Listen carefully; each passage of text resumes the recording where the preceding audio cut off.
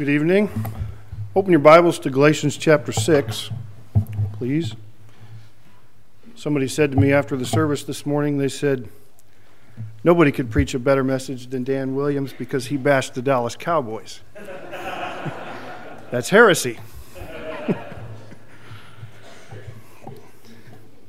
If you'll stand, we'll read the first 10 verses of Galatians chapter 6.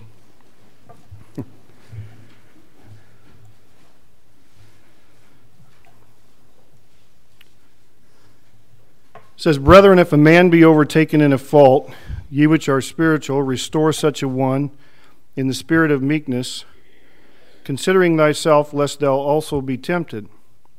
Bear ye one another's burdens, and so fulfill the law of Christ. For if a man think himself to be something when he is nothing, he deceiveth himself. But let every man prove his own work, and then shall he have rejoicing in himself alone, and not in another. For every man shall bear his own burden. Let him that is taught in the word communicate unto him that teacheth in all good things. Be not deceived, God is not mocked, for whatsoever a man soweth, that shall he also reap.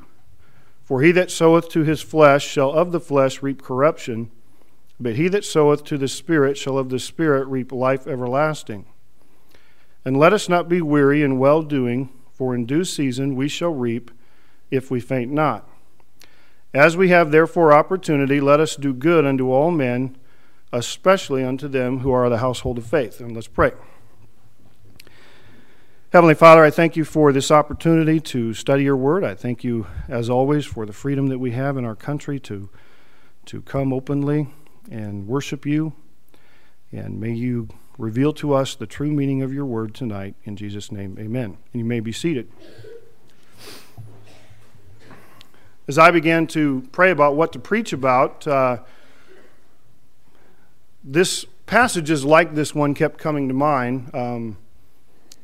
You're familiar with Paul's letters, and in many of the letters that Paul has written, he often makes mention of the way that we are to relate to one another as members of the body of Christ. And so this particular passage was one that I thought would be an encouragement to us and help us to strengthen one another as we endeavor to serve the Lord together.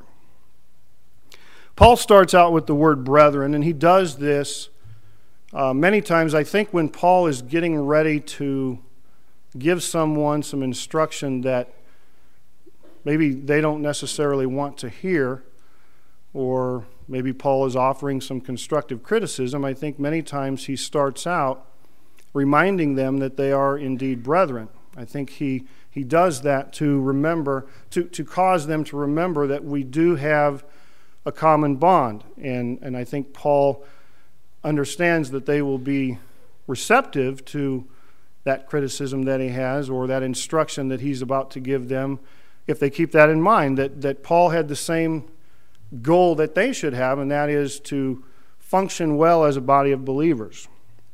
He moves on after the word brethren. He says, if a man be overtaken in a fault, that I have is like when I'm watching a television show on a nature show, and I see an animal like a wildebeest being overtaken by a lion, or a rabbit being overtaken by a hawk.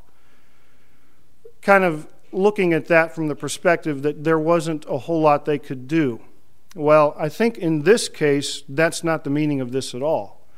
I think this word overtaken here, that's not the implication. The idea is that even though the person has been overtaken by their sin or their fault, and certainly the temptation that was before them was very great, I don't think we can make the argument that there's nothing they could have done. I think that was the argument I think that was what Pastor was mentioning Wednesday night when he was preaching about sin, going through the book of Romans, when he was saying that we are not to fulfill the lusts of the flesh. In other words, we can't use the excuse that there's nothing that I could have done. As difficult as it may have been for the person who has been overtaken, they still sin deliberately and willfully, and they need to recognize that. 1 Corinthians 10:13 says, There hath no temptation taken you, but such as is common to man, but God is faithful, who will not suffer you to be tempted above that ye are able, but will with the temptation also make a way to escape that ye may be able to bear it. That seems to be sufficient support for the idea that we can't use the excuse that there was nothing else we could have done, that we were powerless in the trial that we found ourselves in. And if you're like me, if you've ever played with temptation, and I'm sure we all have, we know that it's a very dangerous thing to do. I've sometimes wondered when David was taken in his sin with Bathsheba, I wonder sometimes, the Bible says in 2 Samuel 11:2, it says David saw a woman washing herself. And sometimes I wonder how long he looked or how long he kept his eyes on her before he sent for her. And the Bible also says in Joshua 7:21 that Achan says of himself, I saw a goodly Babylonish garment and 200 shekels of silver and a wedge of gold, and I coveted them and I took them. Again, his eyes were fixed on that which he should have taken them off of. And in Judges 14:1, the Bible says Samson saw a woman of the Philistines, and in Judges 16:1 it says Samson saw a harlot. All of these passages have the same thing in common. Somebody was doing something with their eyes that they shouldn't have. And I wonder how many times we're overtaken in our sin simply because we will not turn our eyes away and put our eyes on something else. We could probably avoid a lot of hardship if we would just take our eyes off of, if we would guard our eyes. And then going on, ye which are spiritual. When we read a statement like this, or when I have read a statement like this in the past, I tend to think of extremes. I have had the tendency to think that this applies to people who no longer struggle with sin. Somebody that we might categorize as a super-duper saint. And I think as we look at these verses, we'll find that Paul clearly does not have those people in mind, for there are no such people.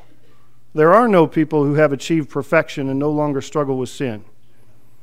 I think sometimes we like to think that there is no way that this verse could apply to us. I think we sometimes like to think that we are the one who is not spiritual, because then that allows us to escape the responsibility of having to be the one who goes and confronts the one who has been overtaken, or it allows us to escape the responsibility of being the one who God wants to be involved in the restoration process, someone who needs to go to that person and offer them some help and some instruction. I know that I don't necessarily like doing that, and so it can be very much an easy tendency to say, well, that's not me. I'm not the one who is spiritual. And I don't think that's what Paul had in mind. I think Paul, in these verses, is really not drawing a great distinction between those who are spiritual and those who are sometimes overtaken. He makes the argument in the following verses that the spiritual better be very careful because they may very well find themselves in the place of the overtaken. And he doesn't want pride to cause that person to think that they could not fall into that same predicament. When I think of the situation with David and Bathsheba, again, David, although obviously he wasn't spiritual at that moment, I don't think any of us would try to make the argument that David was not spiritual at that time of his life, or at that portion of his life. I don't even know that we could be sure that Nathan the prophet, who was the one that went to David and sought to restore him, I don't know that we could even make the argument that Nathan was necessarily more spiritual than David. Nathan may have simply been fulfilling the duty that God had in mind for him, and the roles could very well have been reversed in another situation at a later time, where David would have been the one that might have been going to Nathan.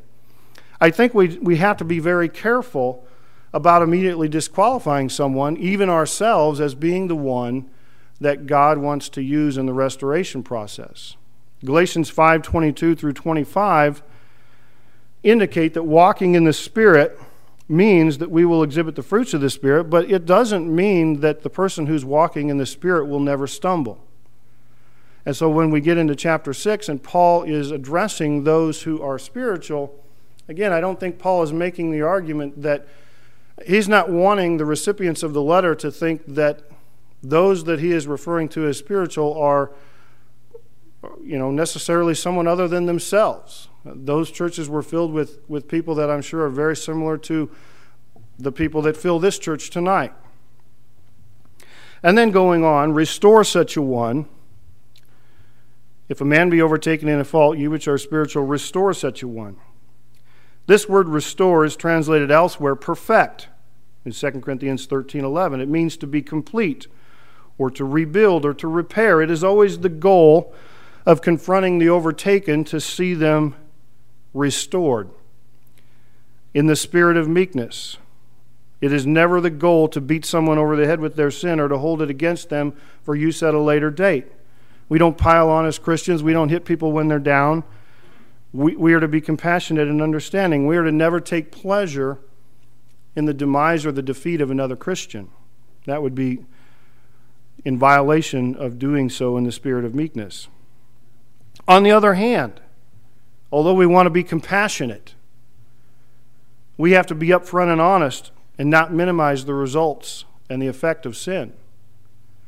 One time I shared with someone about a particular sin that I was struggling with.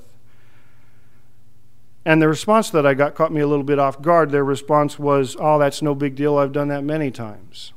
That's a very flippant attitude towards sin. And that attitude is not going to help someone who is struggling with that sin.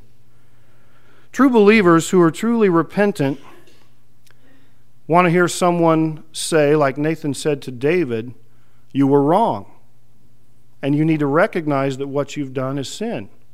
You need to recognize that it is a violation against a righteous and a holy God. We're never going to get victory over our sin, or we're never going to help someone else get victory over sin if we fail to realize the severity of sin. And if we're going to go and help restore someone, the way to do it is not to have a flippant attitude about it and say, "Don't worry about it, everyone else is doing it." That's not going to help them at all. And then considering thyself, lest thou also be tempted. There are two main thoughts on what this means. One of them is be careful that you do not become entangled in the sin that the person that you're trying to help restore is committing. And the other is keeping in mind your own potential to be overtaken by the same sin will enable you to be much more compassionate and understanding in trying to help that person who is dealing with that sin. Either one, I think, are great applications for what that means. And then verse 2, bear ye one another's burdens and so fulfill the law of Christ. This word bear means to carry or to lift up, to relieve. And this word burden means load or weight. But there's an implication that the person who is bearing the burden is overloaded. They need help. This is the type of burden that isn't necessarily intended to be carried alone. This is a different kind of burden than the one mentioned in verse 5, and we're going to contrast the two when I get to verse 5. And so fulfill the law of Christ. The law of Christ is generally the teachings of Jesus. Jesus taught love for others, compassion and mercy and forgiveness. We can't take the burden away from the person who has been overtaken in the fault, but we can certainly help them. We can comfort them. We can strengthen them. We can encourage them. We can point out ways that they can be accountable to others. So although we can't take the burden, we can certainly be a help to those who are carrying the burden. And then verse 3, and I think this is where Paul really begins to strengthen his argument that there is not a huge distinction between the one who has been overtaken and the one who he is referring to as spiritual. He says, for if a man thinketh himself to be something when he is nothing, he deceiveth himself. This verse reminds us to be humble. Many of you know 1 Corinthians 10:12. It says, wherefore let him that thinketh he standeth take heed lest he fall. It is very humbling to criticize someone for something, for a failure that they have, and then experience that failure ourselves. It's a very humbling thing. None of us are the model of perfection. Even Paul, who many regard as one of the most Christ-like people who ever lived, said in Philippians 3:12, not as though I had already attained, either were already perfect. He says, but I follow after. I press toward, but have not yet obtained. Paul was many times frustrated with his own struggle with sin. As he said in Romans 7:19, for the good that I would, I do not, but the evil that I would not, that I do. And in verse 24 of Romans 7, O wretched man that I am. I think Paul clearly recognized as he was writing this letter to these people, they weren't a whole lot different than he was. And I think when we read the New Testament, we need to keep that in mind. I think Paul writes many of the instructions that he gives to New Testament believers, recognizing that they're not a whole lot different than he is. I think we sometimes we get hung up on that, or at least I get hung up on that, thinking that Paul considered himself to be so much different, but in many ways he didn't. He knew that he struggled the same way that we did. Someone once said, and I don't know who it was, someone once said, but for the grace of God, there isn't a sin that's been committed that I could not have done. That's a very humbling thing to think through. That's very thought-provoking. When I first heard that, and it's probably been 10 or 15 years since I heard that, I thought, wow, that's really saying something. But for the grace of God, there isn't a sin that's been committed that I could not have done. And you just start to let your mind think through some of the things that have been done. Verse 4, but let every man prove his own work, and then shall he have rejoicing in himself alone and not in another. Let every man examine his own work. Do not compare yourselves to others, is what Paul is saying.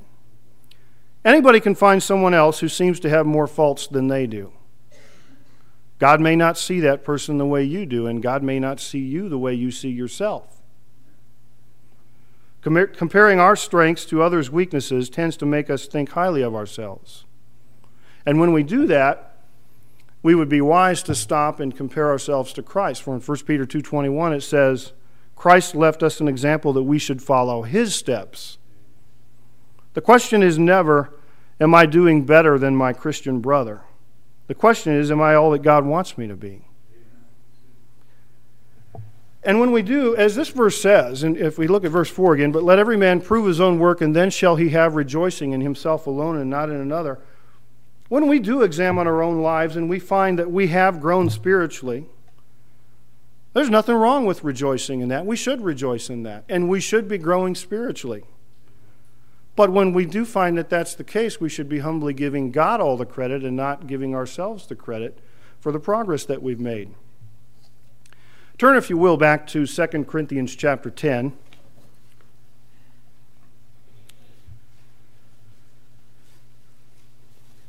2 Corinthians chapter 10, verses 12 and 13.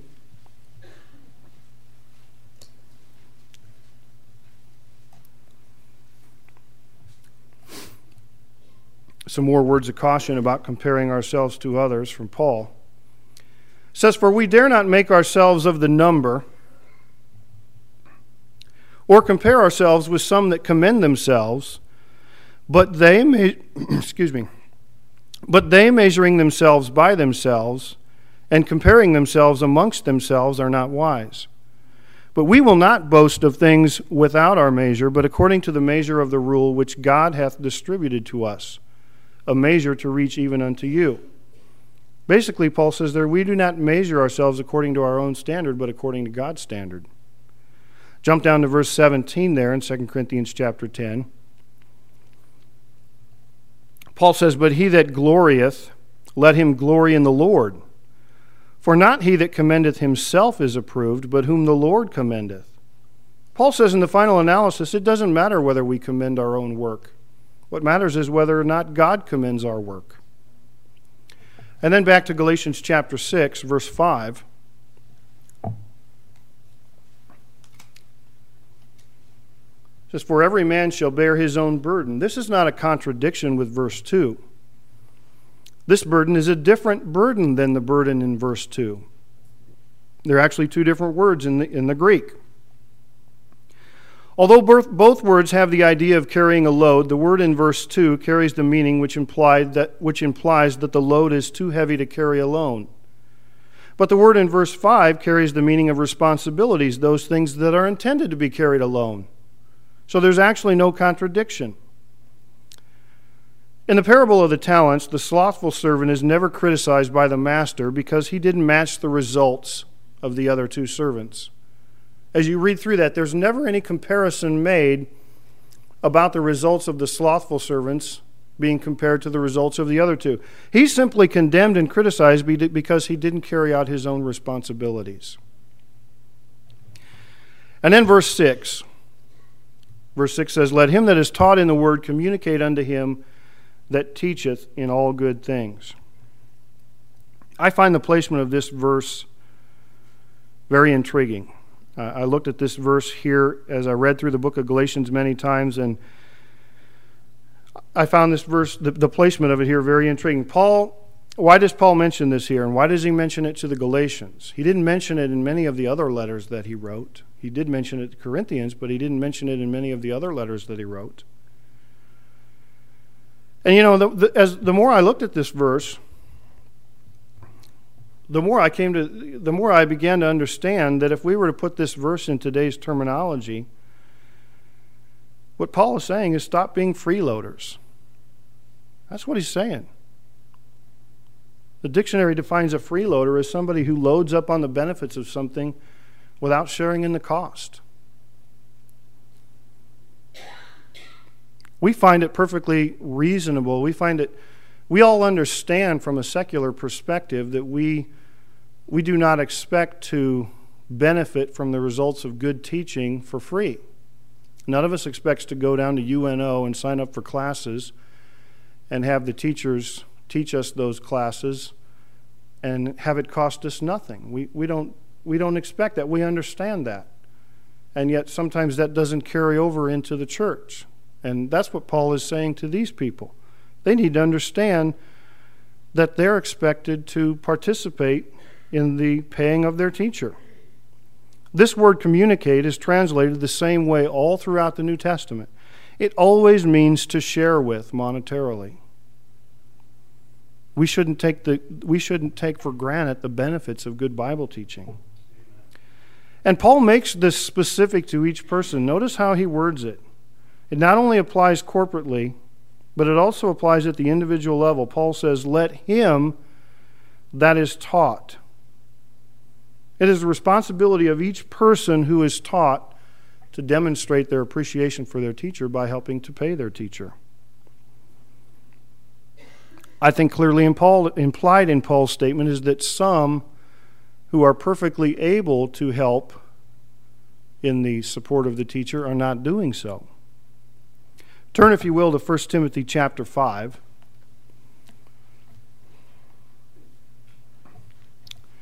1 Timothy chapter 5, verses 17 and 18.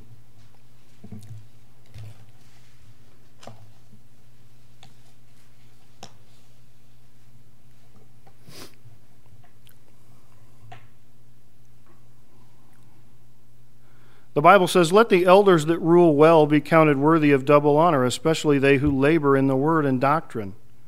For the Scripture saith, Thou shalt not muzzle the ox that treadeth out the corn, and the laborer is worthy of his reward."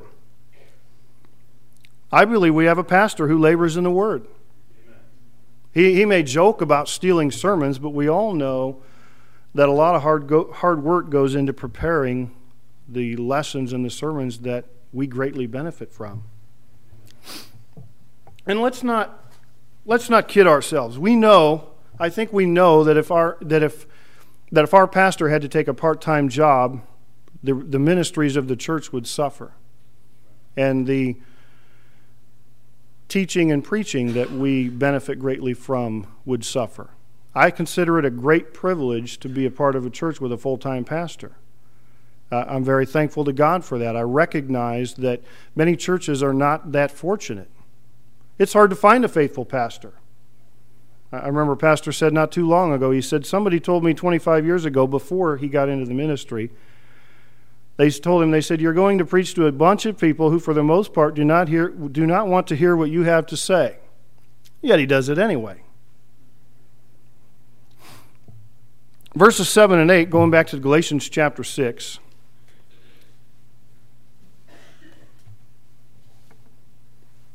Verses 7 and 8 say, "Be not deceived, God is not mocked.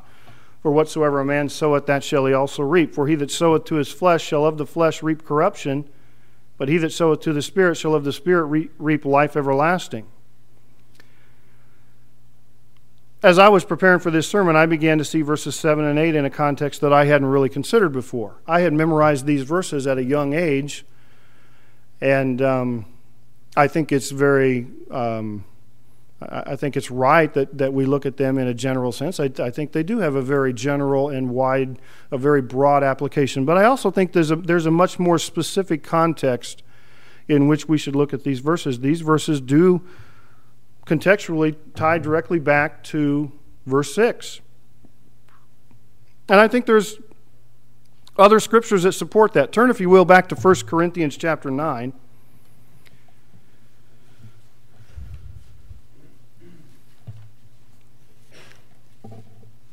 1 Corinthians chapter 9, verse 11.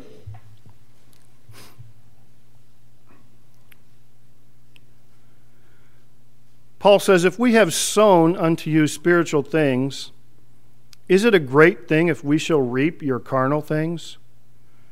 And then turn to 2 Corinthians chapter 9.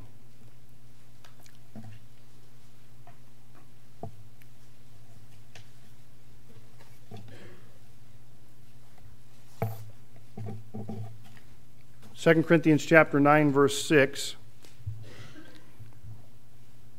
Paul says again, "But this I say, he which soweth sparingly shall reap also sparingly, and he which soweth bountifully shall reap also bountifully." And then go back to Galatians chapter 6. Both of those verses in 1 Corinthians and 2 Corinthians use the same terminology that Galatians 6, 7, and 8 uses. They both use the terminology regarding sowing and reaping. And clearly, in both of those verses in 1 and 2 Corinthians, they're referring to finances. And so it's very consistent when you then look at Galatians that Paul is also referring to finances. I think like I said earlier, I think there is a broad application, but I think contextually, Paul is tying those verses to verse 6. I think what he's saying here, in a sense, is you get what you pay for. If you're not going to be willing to appropriately and adequately take care of your teacher, then you're going to suffer for those reasons. If you are unwilling to share your material things with your teacher because you are sowing to the flesh, in other words, keeping everything for yourself, then don't be surprised when you reap the results of your selfishness.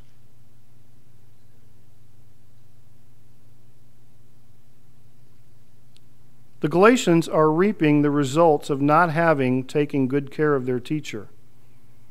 I think that if you read through the book of Galatians, you can find many references that Paul makes to support the idea that many of the problems that they are experiencing are probably or clearly the result of bad teaching. Turn, if you will, back to Galatians chapter 1.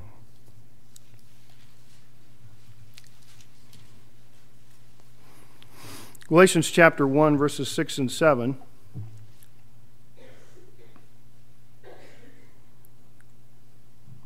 Paul says, "I marvel that you are so soon removed from him that called you into the grace of Christ unto another gospel, which is not another. But there be some that trouble you." There's the bad teachers. "But there be some that trouble you and would pervert the gospel of Christ." And then turn over to Galatians chapter 3, verse 1.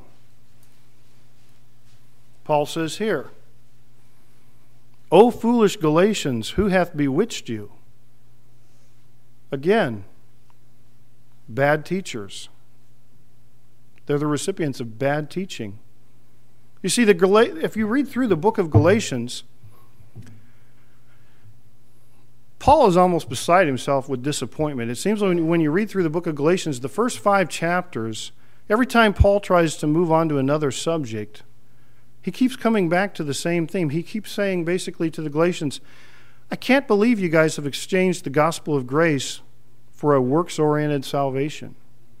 I mean, that's his argument. That's really his whole purpose for writing the letter. He's saying, "I came and I shared the gospel with you, and you believed it, and you understood that it was by grace through faith alone, and now all of a sudden you've allowed these bad teachers to come in and confuse you and begin to cause you to question whether or not you need to incorporate works back into your salvation. And it seems like every time Paul tries to move on to a different topic, he keeps coming back to that. And he keeps pointing out that it's the result of bad teaching that they're being misled. We looked at Galatians 1 and Galatians 3. Look at Galatians 5, verse 7.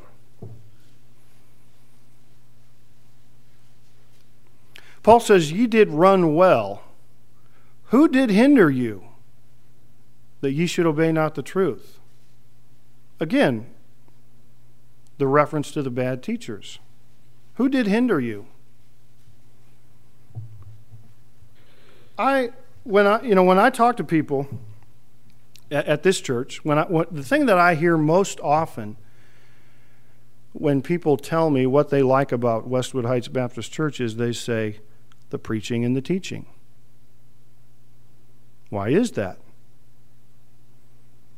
I think people know that the preaching and teaching, the good preaching and teaching of God's Word, helps them. It not only helps them cope with many of life's struggles and problems, but it helps to prevent a lot of them. And I think that's the argument that Paul is making to the Galatians. They're not willing to pay their teacher appropriately. And if they're not going to be willing to pay their teacher appropriately, they're going to suffer the consequences of that. And they have been suffering the consequences of that, as he keeps pointing out throughout the letter that they've been confused and misled by so many people. I think the people of this church see the value in paying a good teacher, and that's good. Going on to verse 9, Galatians 6:9.